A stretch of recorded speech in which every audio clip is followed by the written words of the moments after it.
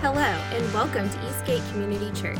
We are so glad you've joined us to listen to this message from our weekend encounter. We pray you are encouraged by what you are about to hear. Thank you that you are a safe place.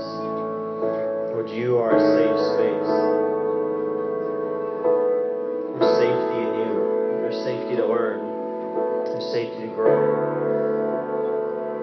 It's funny, in that song that we sing, we talk about the wilderness of love. And it's funny, that's our word, because we've been so trained in the other way, that when you go into this place, it feels barren, it feels like wrong, it feels like there's nothing there, but it's because we haven't learned to drink from those wells of pleasure with the Lord, these wells of freedom.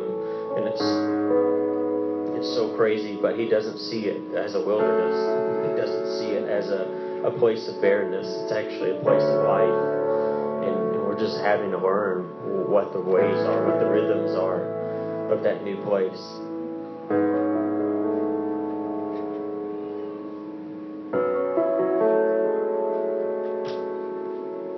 It's just having to learn how to delight in Him, how to enjoy Him, like you sucked everything out of enjoying Him. Don't say it in condemnation. It just is, you know. You have to like relearn. Saw a video the other day on Facebook. Y'all probably at least saw it pop up. It was like learning to talk when you're 15.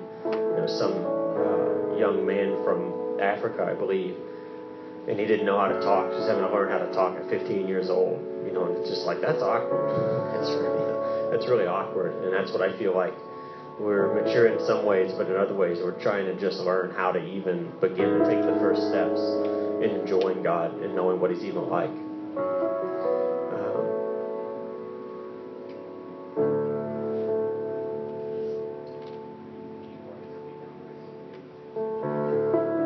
The Lord was just reminding me the other day and all of this thing, because I just want to continue some and share a couple of things about again, still going from that place of rest, place of peace, in the government of the Lord, and what's available to us.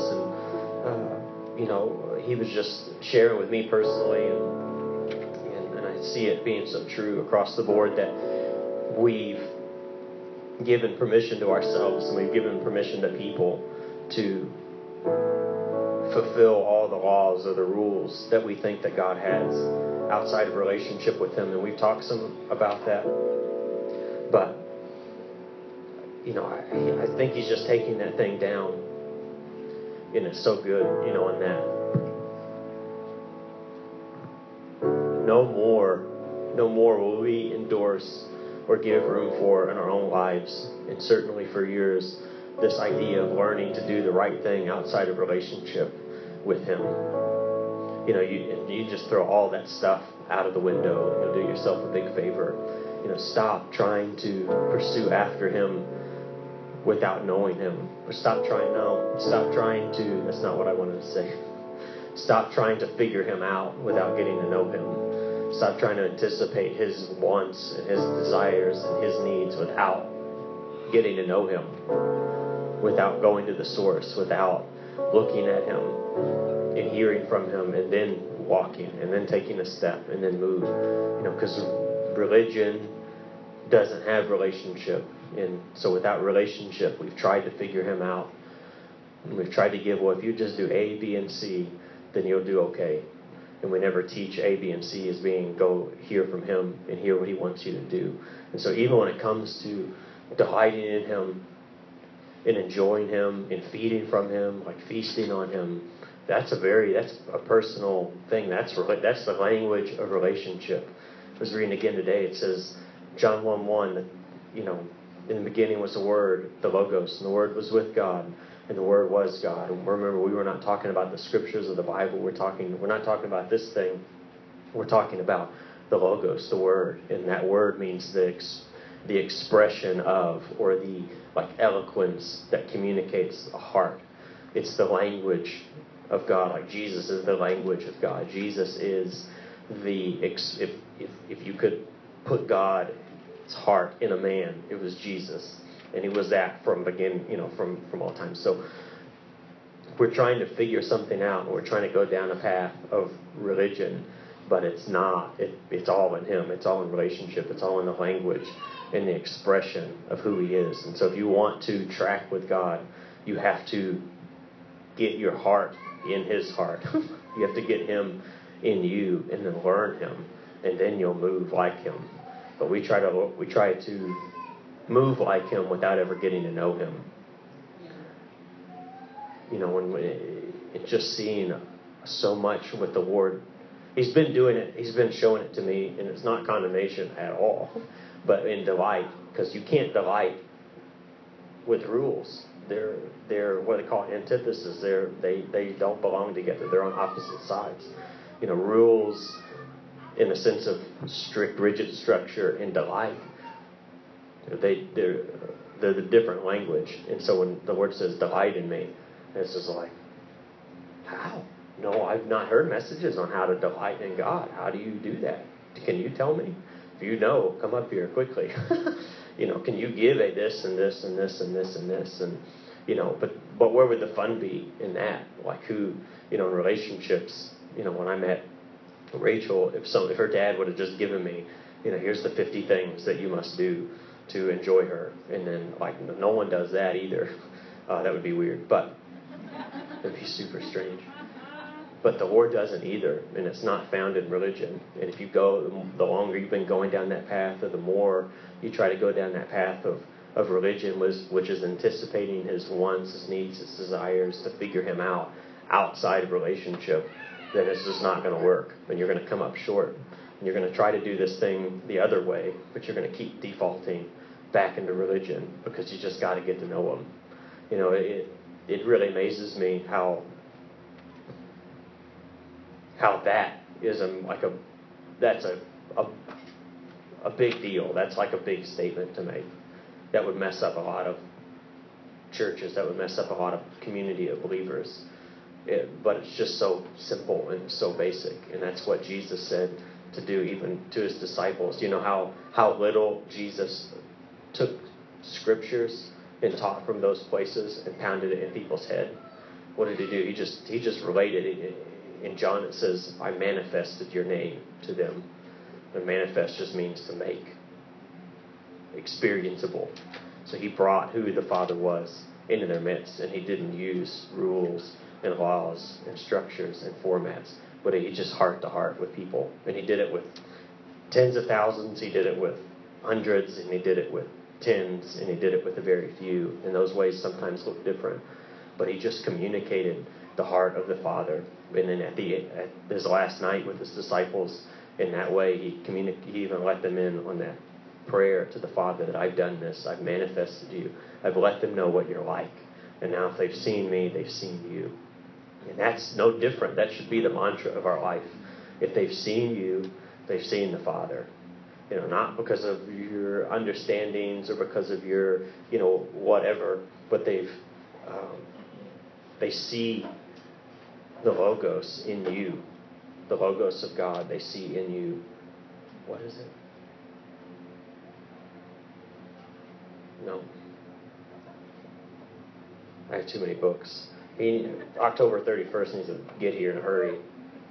That's when the Passion comes out in all together, so I don't have to do this. If you don't know that, you should go. You can pre-order them on Amazon.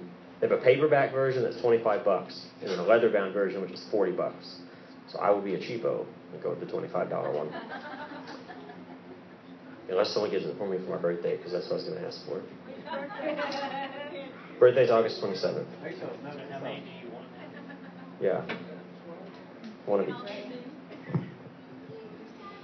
What was I doing? Yeah, so it's so simple what He's wanting to do, but it's through love, it's through relationship, it's through love, it's through relationship, it's through delight. And just the word reframing is 1 Corinthians 13, reframing this thing. I hate when powerful scriptures get commoditized. Get there's a better word. That's a good word. They get commercialized because everyone thinks then they know what it means, and they really have no clue what it means. And so it trains you. It's almost like a vaccine for truth. Oh, I know that. I've read that. And you don't know that.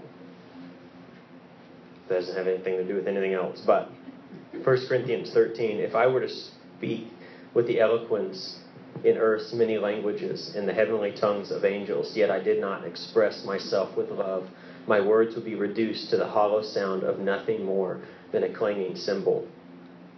And if I were to have the gift of prophecy with a profound understanding of God's hidden secrets, and if I possess unending supernatural knowledge, and if I had the greatest gift of faith that could move mountains but have never learned to love, then I'm nothing. That's verse 2 in the Passion. I'm going to read that again. Just think about what's actually being said again, even though we've heard it so many different ways, so many different times. And if I were to have the gift of prophecy, who would like the gift of prophecy or more? Okay. With profound understanding of God's hidden secrets. And if I possess unending supernatural knowledge, who would like unending supernatural knowledge? Yeah. And if I had a gift of faith that was so strong it would move mountains but never learn to love, then I am nothing. That's what we're getting at tonight. That's the punchline. The language of heaven is love. Love is a language of relationship. Jesus is the language of the Father. You see, like, there's no other way. You know, we all agree that there's no other way to the Father except through Jesus. He's the door. But we mean Muhammad, we mean Hindu, whatever, we mean Mormon, this and that. We mean all those things. But he says, no, there's only one way, and it's the way of love. It's a way of delight. It's a way of pleasure. It's a way of intimacy. It's a way of relationship. And there is no other way. But we teach people our understandings all the time. And we see it when people come through the door. We see it when people are broken. We see it when people are going through their mess. We want to fix them. Jesus loves you, but I need to fix you. Like you're living with your girlfriend and you got saved, so you need to stop. Or you're smoking weed and you come back to the Lord, so you need to stop. Or you're plugging whatever thing bothers you really bad and you need to stop. Instead of, how about you don't need to tell them anything they need to do in their life. You say, here's Jesus. He's amazing. And he sent the Holy Spirit who can live inside of you. Let me introduce you. Let me be a moment of introduction to you. Introduce the two of you. Then you get to go home. And then you get to teach people how to learn his voice, how to learn the language of love, how to learn. And man, if we did that, if that's our discipleship model, which it is, if we would do that and push people, let them see our fountain, let them see our connection, let them see our depth and intimacy with the Lord, but only as an introduction to like, this is for you, like this, you can have this with him. Teach people, teach believers how to hear, young believers, pre-believers, whoever you want to call them. Teach them to hear the voice of their Father. And then that's it. One step. Super easy. Really fun. And then it's messy and then people make mistakes. And God told me I should do this. And you're like, oh, no, he didn't. Well, it's just like, okay, that's going to be, what's that picture? Like, oh, okay. The monkey thing? Like, okay, this will be exciting. We'll see what happens. We just let people learn what he's like, because we have so many people in the church who've been around forever and they don't know they know a bunch of head stuff. They know a bunch of what other, I call them old white dead dudes, say, but they don't know what the Father says. You know, what was the last thing he told you? And if that wasn't, well, this morning, there's a problem. Because he's always speaking, and he's always speaking to us, but we've never been taught how to hear him, how to connect with him. And it's a language of love, and that's all he's interested in. We really, really, really, like, that's the point. Like, that's what he wants. If it's not in love, and it's not in relationship with him, he's just not really that interested. There's other ways to say it, but I'll say it that way. So the seed of rest, this is what all this stuff's coming from. I think I turned right to it. Cool. So we have this seed of rest, we have this place with him, we have this governmental place we get to step into that's really learning how to, thank you, I'm freezing, I'm like walking away from that thing. We have this seat of rest. We have this place that we don't step in and out of rest. We don't externally experience rest, but we can be in a place we flow from the rest of the Father.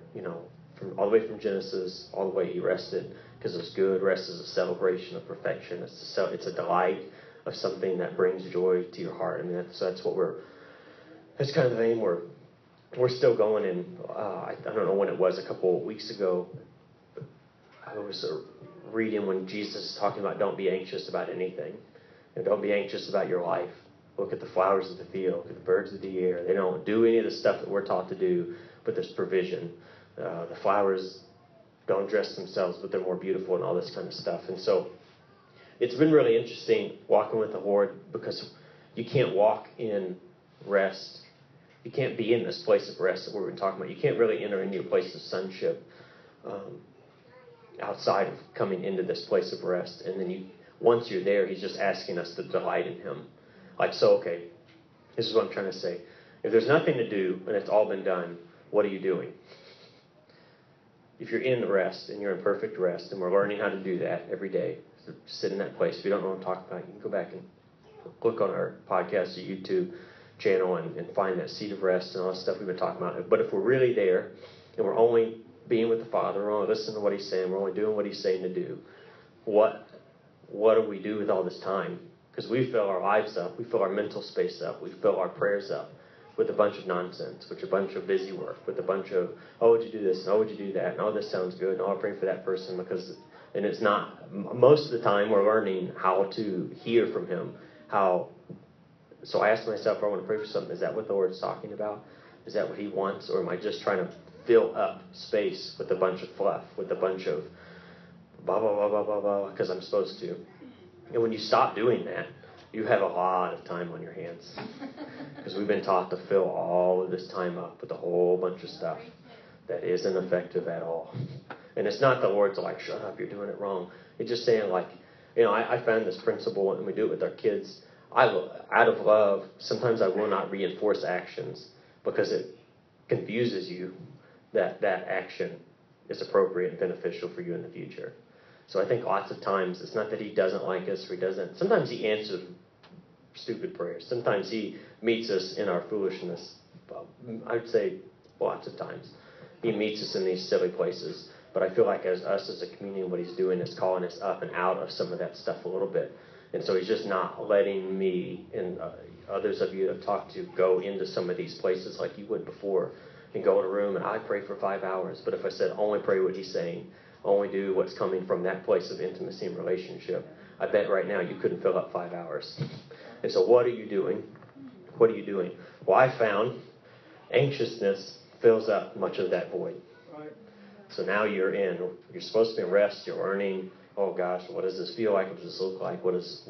It's a whole new world. It's Aladdin. You're on a carpet. It's beautiful. It's this whole new space, and you don't know what to do.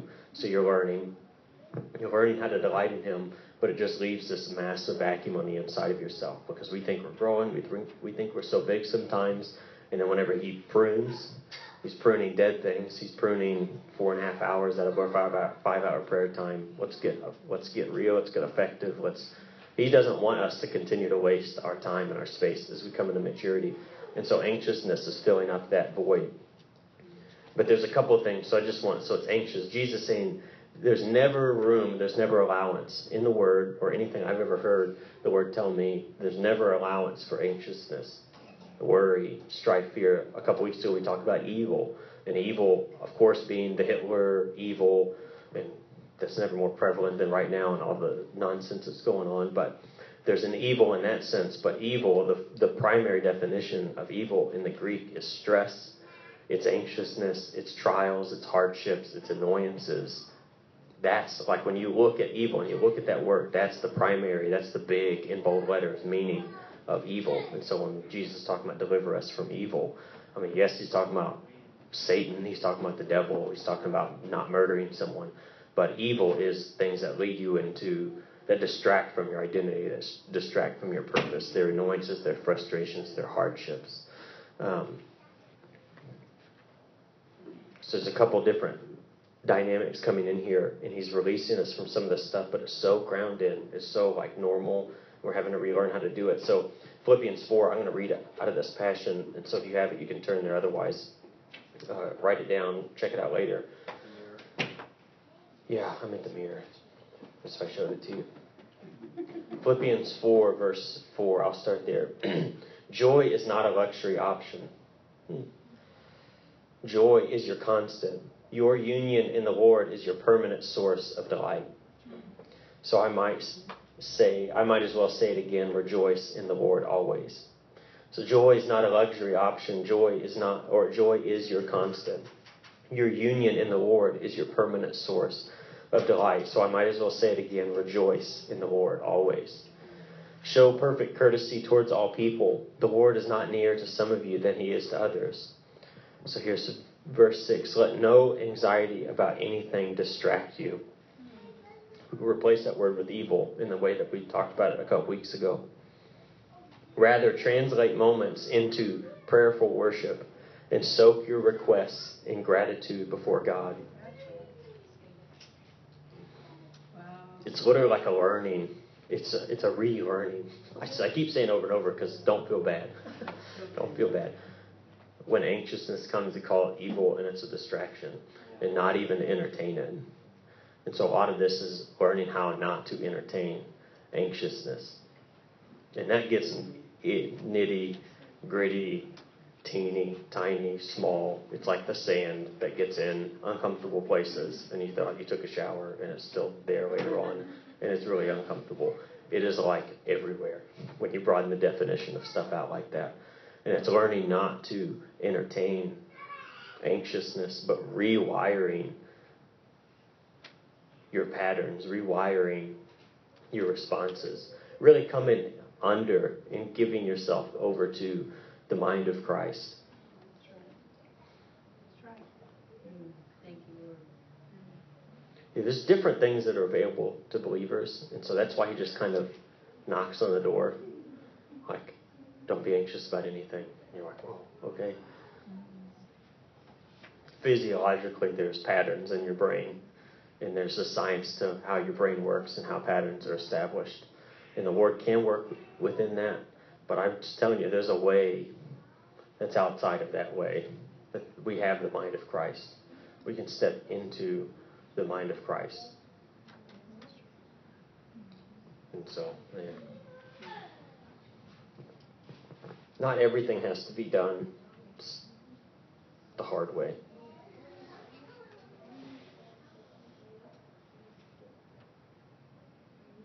When it comes to this stuff, I feel like there's a grace whenever he's bringing it up. There's a grace to step into it. You know, the mind of Christ doesn't need to be rewired.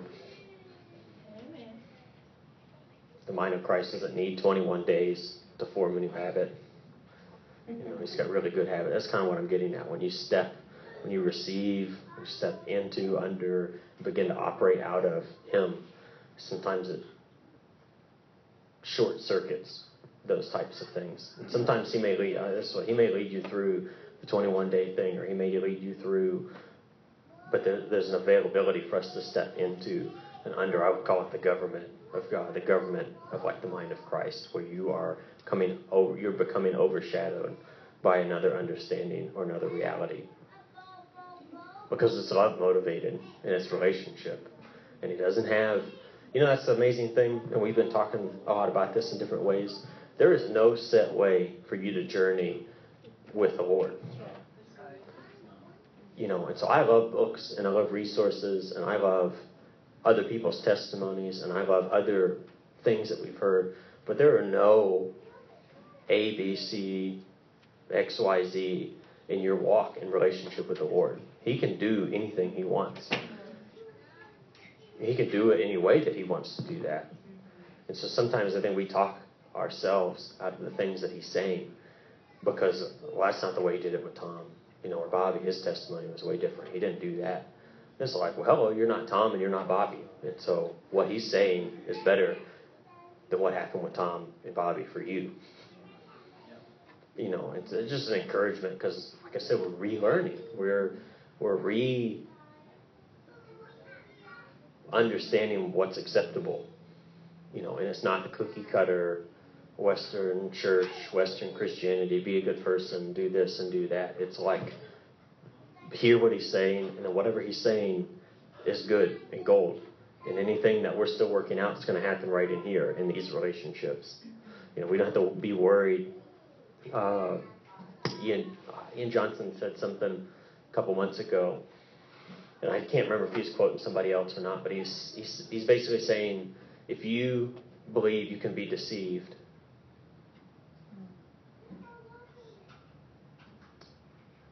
essentially after you've asked the Holy Spirit or the Spirit of truth to come into your life, and you still think you can be deceived, you already are. And all that's saying is, he's not going to mess up, and he's not going to make a mistake in your life. And so you need to learn how to listen to him and trust in him, because he's not going to mess you up. And we're not perfect, and so he puts us around wonderful family and amazing relationships to work out some of our stuff. And so he does bring other people in our lives. But, this idea of like getting away from orthodoxy, getting away from the script, getting away from the pre-established patterns freaks us out in church, because we think it's better to follow a formula than to get to know him. And that's how far we've gone from this whole thing. That's really how far. It terrifies people to shut the book, to shut down some of the voices, even sometimes to close the Bible and just listen. Like, what are you saying? Oh, I need 1,500 verses to confirm that that's what you said.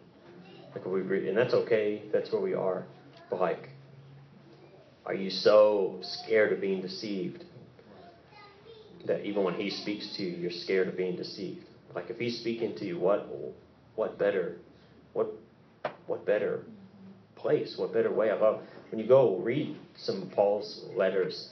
That's much of what he's saying. Like when he's rebuking and correcting, like in here, he's rebuking a couple people in love. It's not this hard rebuke, but he's basically saying, like, you guys had it, and then you went and tried to write it down and figure it out, and you've lost it.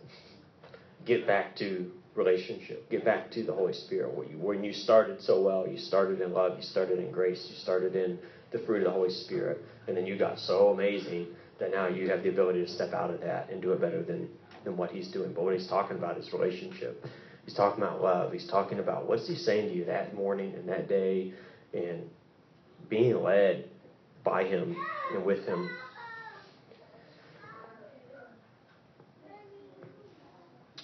In verse 7, and in this place of worship and gratitude, you will witness how the peace of God within you echoes the awareness of your oneness in Christ, beyond the reach of any thought that could possibly unsettle you. So you're translating these moments of anxiety or worry, anxiousness into prayerful worship. You're soaking whatever request remains on the table once you've done that. Because often when you give him anxiety, lots of stuff goes away. But whatever's really there, whatever's really in your heart, you're bringing it. You're not jumping into your worry. You're bringing this stuff into his presence, into rest, into peace, into his government. And then none of that worry, anxious junk is able to come through that veil. You can. And the things that matter to you can. But it's almost like there's a veil, like there's a door you have to go through. And when you step out, you subject yourself to all this stuff. But when you bring these things into this place of intimacy and love, all that mess can't come with it. And so whatever's left, you're bringing it, you're soaking it before him. In this place of worship and gratitude, you will witness how the peace of God within you echoes the awareness of your oneness in Christ. And it does this beyond the reach of any thought that could possibly unsettle you. Just like a sentry guard secures a city, watching out in advance for the first signs of any possible threat, your heart's deepest feelings and the tranquility of your thoughts are fully guarded here. By what? By the peace of God. So most translations of the peace of God that passes all understanding will guard your hearts.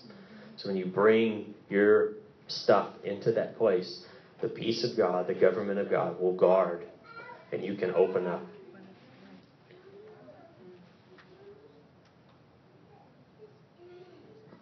Now let this be your conclusive reasoning. Consider that which is true about everyone as evidenced in Christ. Live overwhelmed by God's opinion of you. So this is what happens when you do that, when you're not worrying and you're coming into this spot. Live overwhelmed by God's opinion of you. Acquaint yourselves with the revelation of righteousness. Realize God's likeness in you. Make it your business to declare mankind's redeemed innocence. Think friendship. Discover how famous everyone is in the light of the gospel. Mankind is in God's limelight. Ponder how elevated you are in Christ, and study stories that celebrate life. Oh, look in James real quick. Where's James? Come here, buddy.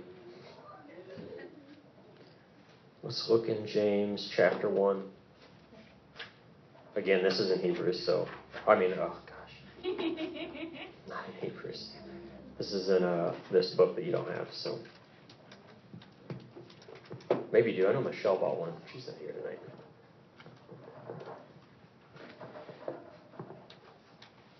James 1:19.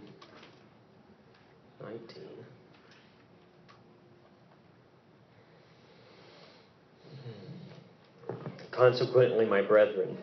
So, okay, I'm just going to start with this. In your translation, it's going to be quick to listen, be slow to speak, be slow to anger. Okay, so this is this is very much a paraphrase, but I love, and so I read a little bit more into it, and it definitely fits. There's a place for it, but it changes up a little bit of what this says, but I love what it's saying here. James 1:19. Consequently, my brethren. My beloved brethren, when you are faced with temptation and contradiction, ponder the word that reveals your true origin. Do not ponder the problem. That is how frustration is conceived. Rather, remain silent and give anger your voice.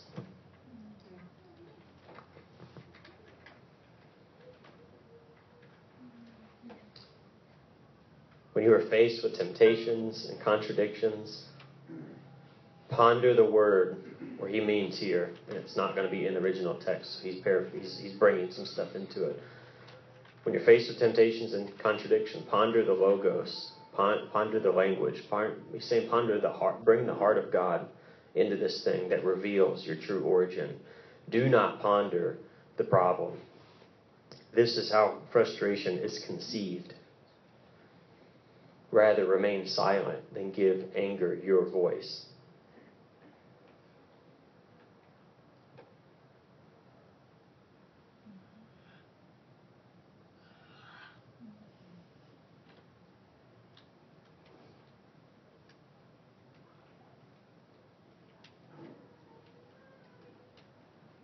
So it's just a practical kind of deal.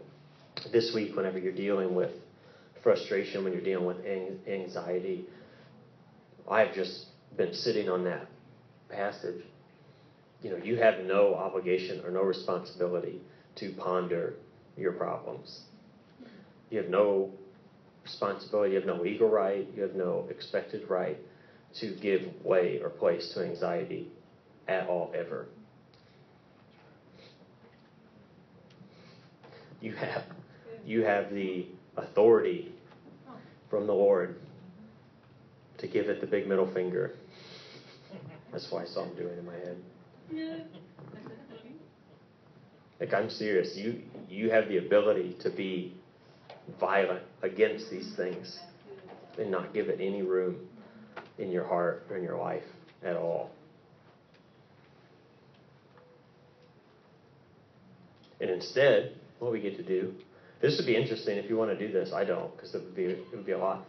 Write down every time for a whole day when you worry about something or when you're anxious about something. Log how much time you spend replaying this fight in your head, or replaying a fight you wish happened in your head, or worried about how something's going to work out, or I don't know how this is going to be. You just go ahead and log all that time. And when you stop doing that, you realize you have a lot more time. And so what I'm proposing we fill that time up with is delighting in the Lord.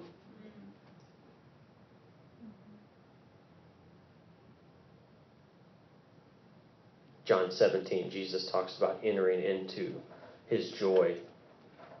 I'm just going to kind of read a couple of things here real quick. You're made for joy. You're made for delight. You're made for pleasure. That's literally like what you're made for. I love moves of the past. I love the awakenings of the past. But it's interesting, you see, like when the Lord came in, because of understanding, because of dispensations, because of cultural things, like how not everyone, but the mainstream, they would be quick to cut out pleasure. They'd be quick to cut out joy. They'd be quick to cut out life, even in these amazing moves of the Lord. And out of a lot of those things came a lot of weird stuff sometimes as well. And there were those that didn't do that, but propriety and this is conduct yourself with blah, blah, blah, or whatever. But it's so much, like religion's so tricky and so sticky because it goes after delight. It goes after pleasure. That's the first things, like it knocks out. Because when you can take those things out, then your life's a mess because you're created for pleasure. Like you're created for joy. You're created for life. Even Jesus in John 10, I love, you can have life or you can have it more abundant. There are levels. There's a glory to glory to glory. There's new understandings and revelations of pleasure and goodness and life. Me and Rachel were watching something last night. It was super crazy. It was this guy. I love YouTube because I watch some really weird stuff sometimes. This is this guy explaining what it's like to take meth. And it's amazing because he's talking about, I had never understood this before. But this is not what he was saying, but this is what I got out of it. They have this they have this, is it dopamine? No. There's a chemical in your brain that's released in things like sex or things like pleasure, relationship. Huh? Okay, dopamine, yes. There are levels of that. And so sex usually increases your dopamine levels up to 200.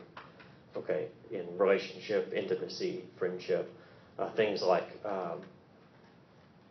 there was some other kind of Adderall brings it up to 500 or 400 or something like that. So it just kind of gives you a reference. Okay, whatever. Those are enjoyable things. Methamphetamine, when you take it intravenously in your body or you smoke it, shoots the dopamine levels up to 1500. It's the highest high that we can produce chemically or in drugs. But what that let me know is there's something higher than that. Amen.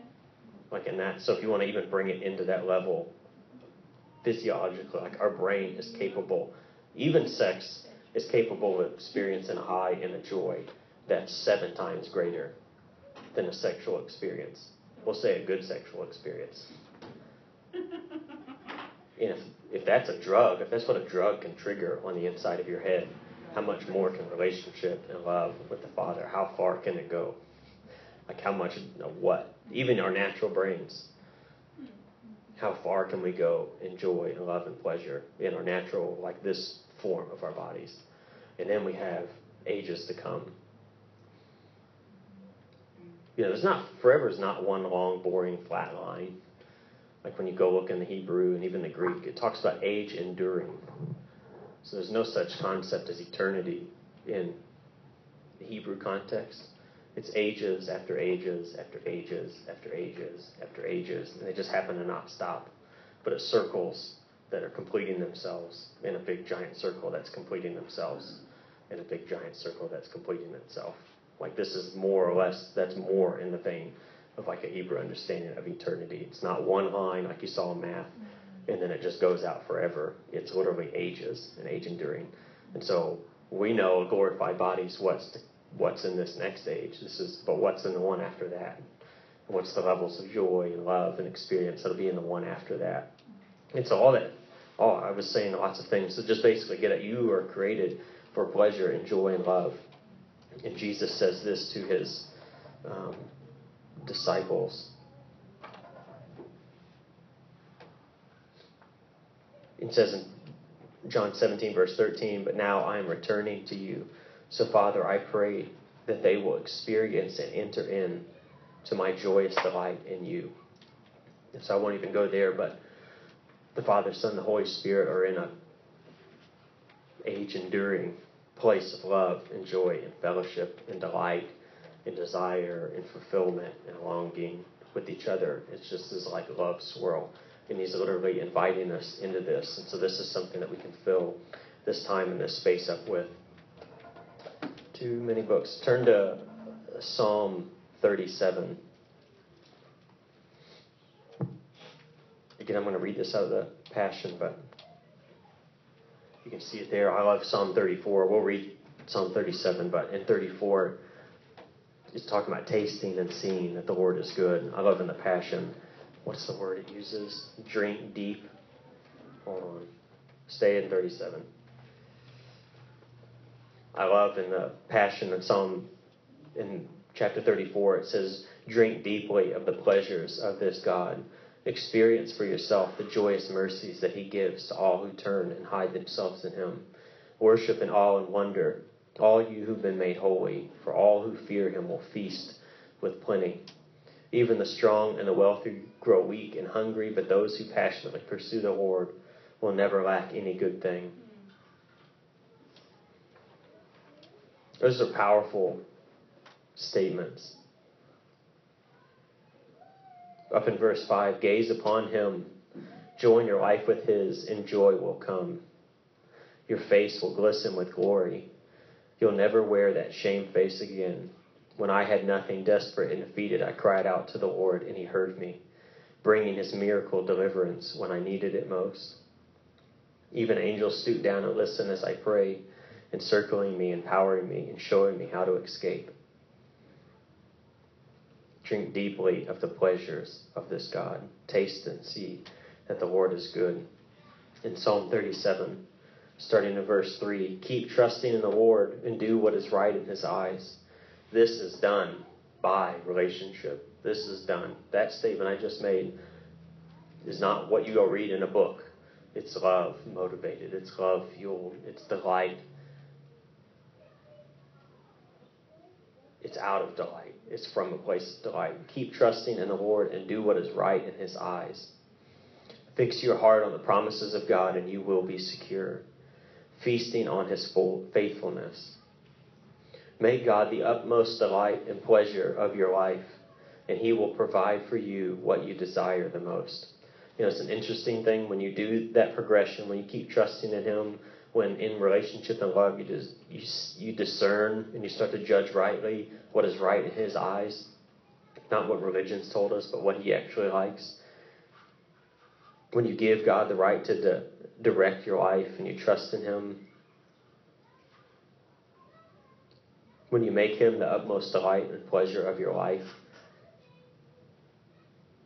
it says right after that, he will provide for you what you desire the most. You think when you've gone through a progression like that he's not what you desire the most? And so you even see right there, like a circle. You start in love and desire, and you give him everything. You give him the way of your life. You learn to delight in him. You learn his ways. You learn how to love him. You learn how to joy in him, to feast on him. And then it says he gives you what you desire the most, which is him. So you learn him more, and then you love him more, and you give him more, and you experience him more, and you learn how to pleasure in him and delight in him more, and then it gives you the desire of your heart. And then you see how it goes and it goes and it goes, and it just continues to be love motivated and joy fueled and desire, explosion thrust like a rocket ship, and it just leads into more of him. Verse 5, give God the right to direct your life, and as you learn to trust him along the way, you'll find that he pulled it off perfectly. He will appear as your righteousness, as sure as the dawning of a new day. He will manifest as your justice, as sure and as strong as the noonday sun. Quiet your heart in his presence and pray.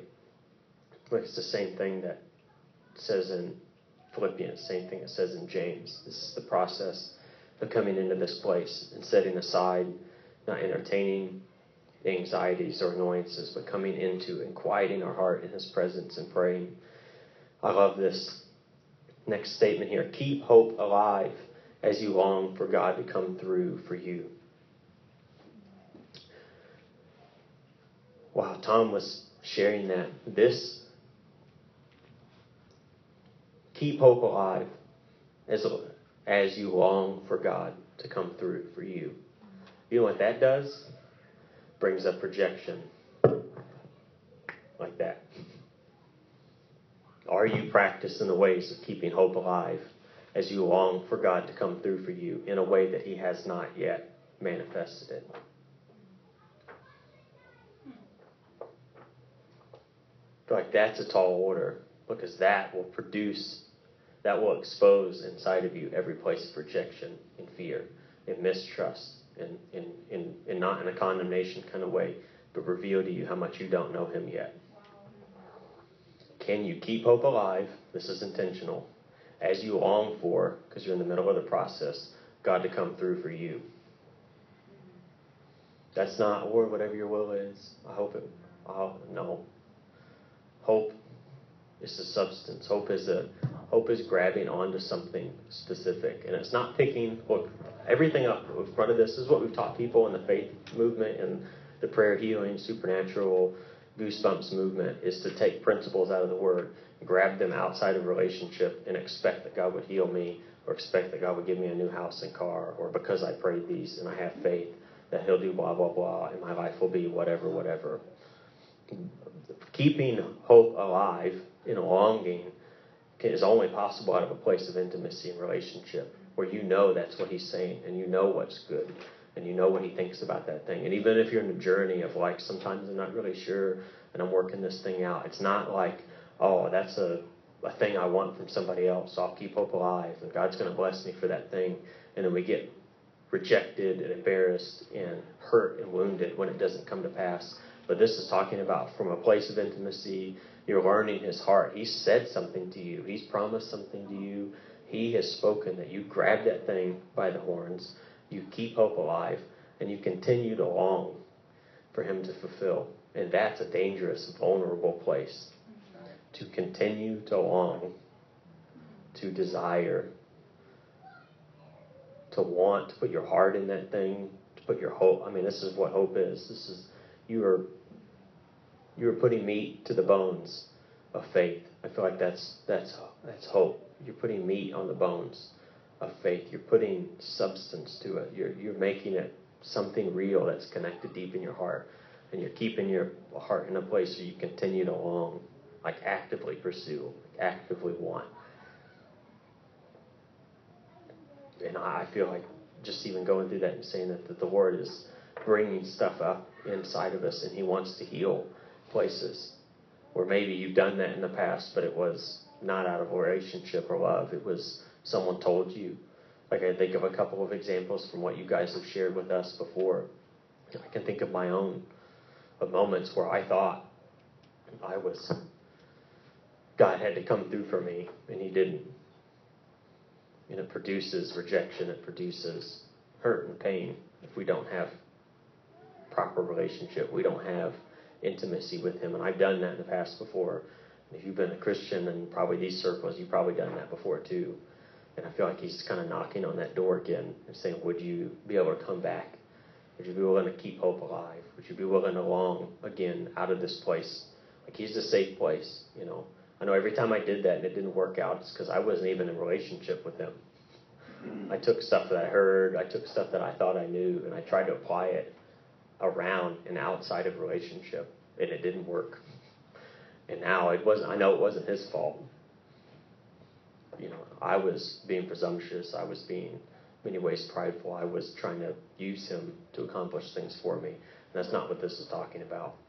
And so if you've had moments like that where you've done that and He did not come through, you know, I feel like that invitation from Him for you to address that thing again, to address that situation, or address that space. I believe that you were going to do this, or I believe you were going to do that. And just see from where you're at right now what He would say about that thing.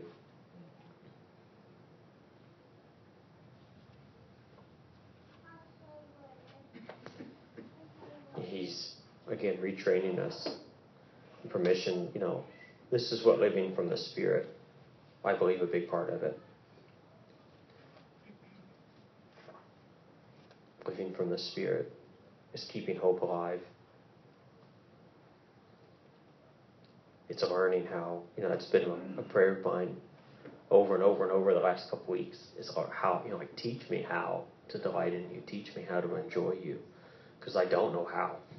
When I take away all the stuff, I don't. Like, I'm learning, but I don't. I don't know how to do that. There's no rules in delight. The only boundary is love. I love this, the fruit of the Spirit. This is out of the Mirror paraphrase here. The fruit of the Spirit, which I love, which is what we're governed by. The Spirit finds expression in love and in joy and in peace, in endurance, in kindness, in goodness, in faith, in gentleness, and in self-control, which is Spirit strength. And this is a side note because we didn't read some of what came before it. This is in total contrast to the tree of the knowledge of good and evil and the tree that bears the fruit effortlessly consistent with the life of our original design. These things, this fruit of, or these fruit of can even be translated as harvest of. So the harvest of the tree of the knowledge of good and evil, of works, of our own righteousness, of our own ways, which Paul talks about, and then the harvest of the Spirit, the fruit of the Spirit. They're contrasting just as the Spirit, or just as the tree of the knowledge of good and evil and the tree of life. And those trees just produce after its own kind. This is like Jesus' language. A good tree can't produce bad fruit. A bad tree can't produce good fruit. It's back to like that solid level. And like spoiler alert, you're in the kingdom. You're of the tree of life. You are in Him. You are of Him. And so this is what you produce. This is what's consistent with your nature. We don't have lower natures. I submit to you, we don't even have what much of the church is called a sin nature. Because we have been crucified with Christ. We've already, as believers, died in Him, with Him, and they're raised to life again. You have no lower nature. You don't have two to choose from. You have an old dead corpse, or you have the life that you're in right now. And I guess you could choose if you would like to do that. But there's not like on the inside of you, there's this devil hidden away, this demon possessed, a lower nature where sometimes you slip back into it. It's just not the way it's set up. You are a new creation in Christ. Legalism can neither match nor contradict this, the harvest of the Spirit. There is no law against love. Those who understand that their righteousness is of Christ and that it does not come as a reward for their ability to keep the law, they have discovered that their flesh, with its dictates and its lusts, were co-crucified with Christ. Because faith defines us and not flesh, we take our lead from the Spirit in our daily conduct. There is an authority in our step, and we are marching in rank like soldiers. I love this. Quit your efforts to try and impress one another. The law of works reduces your life to envious comparison and petty competition, while love only and always seeks the advantage of the other.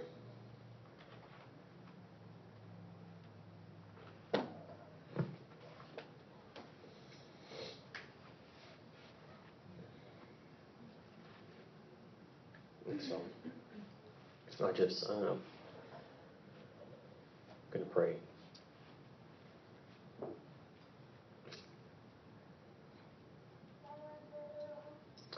Father, we love you and love your ways, Lord. I thank you for this way of rest, for this way of your government, this way that you live and move and have your being that you have called us into.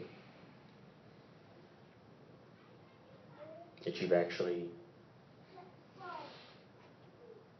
given us new life in, and that we are born again.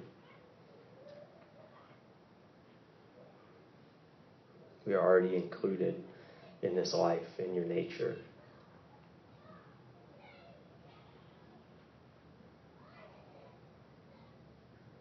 Lord, as we learn how to occupy this seat of rest, Lord, as we learn how to administrate the government of peace, Lord, as we learn to then use up all this free time that we have by delighting in you and enjoying you and learning your ways, like learning your flow, like learning what it feels like to know you, and learning what you sound like, and learning what you like and what you love and what you're passionate about and what you want to say each day as we're learning, not academically, not through resources, but through love and relationship and time.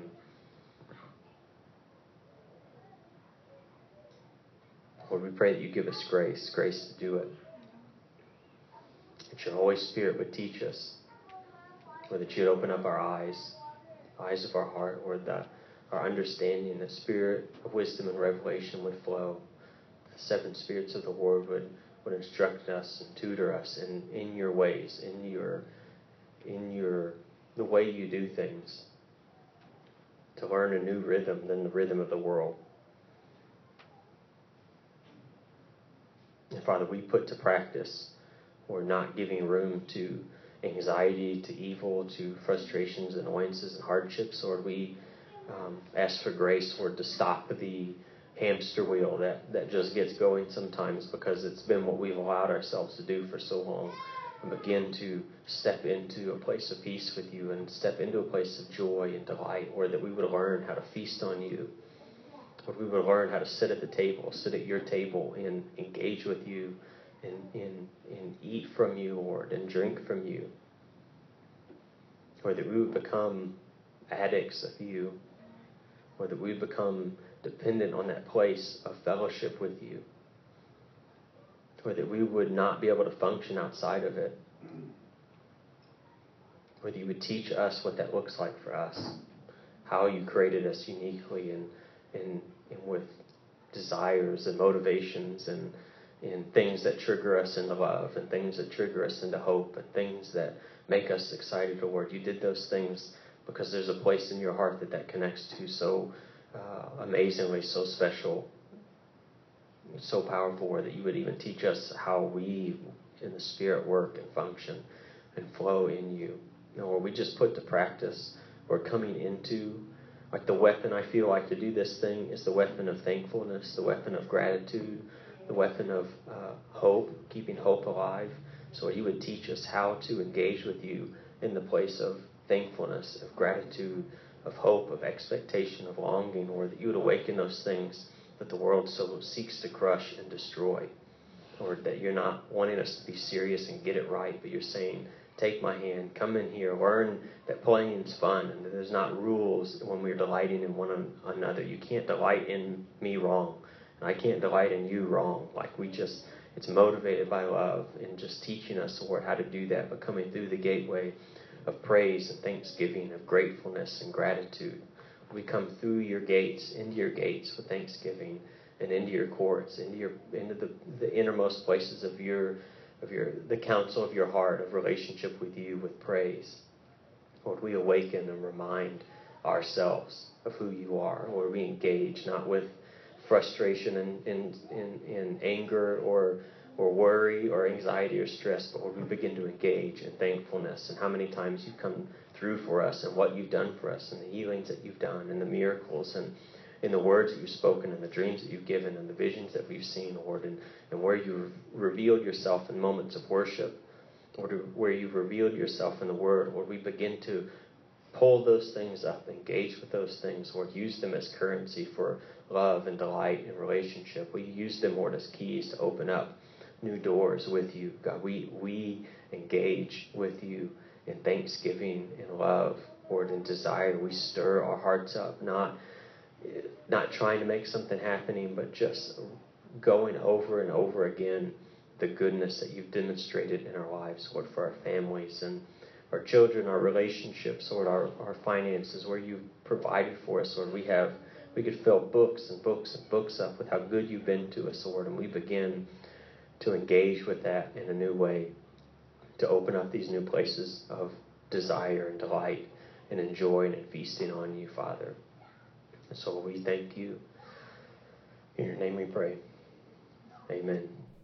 Thank you for joining us. If you would like to know more about our community, please visit our website at eastgatetx.org.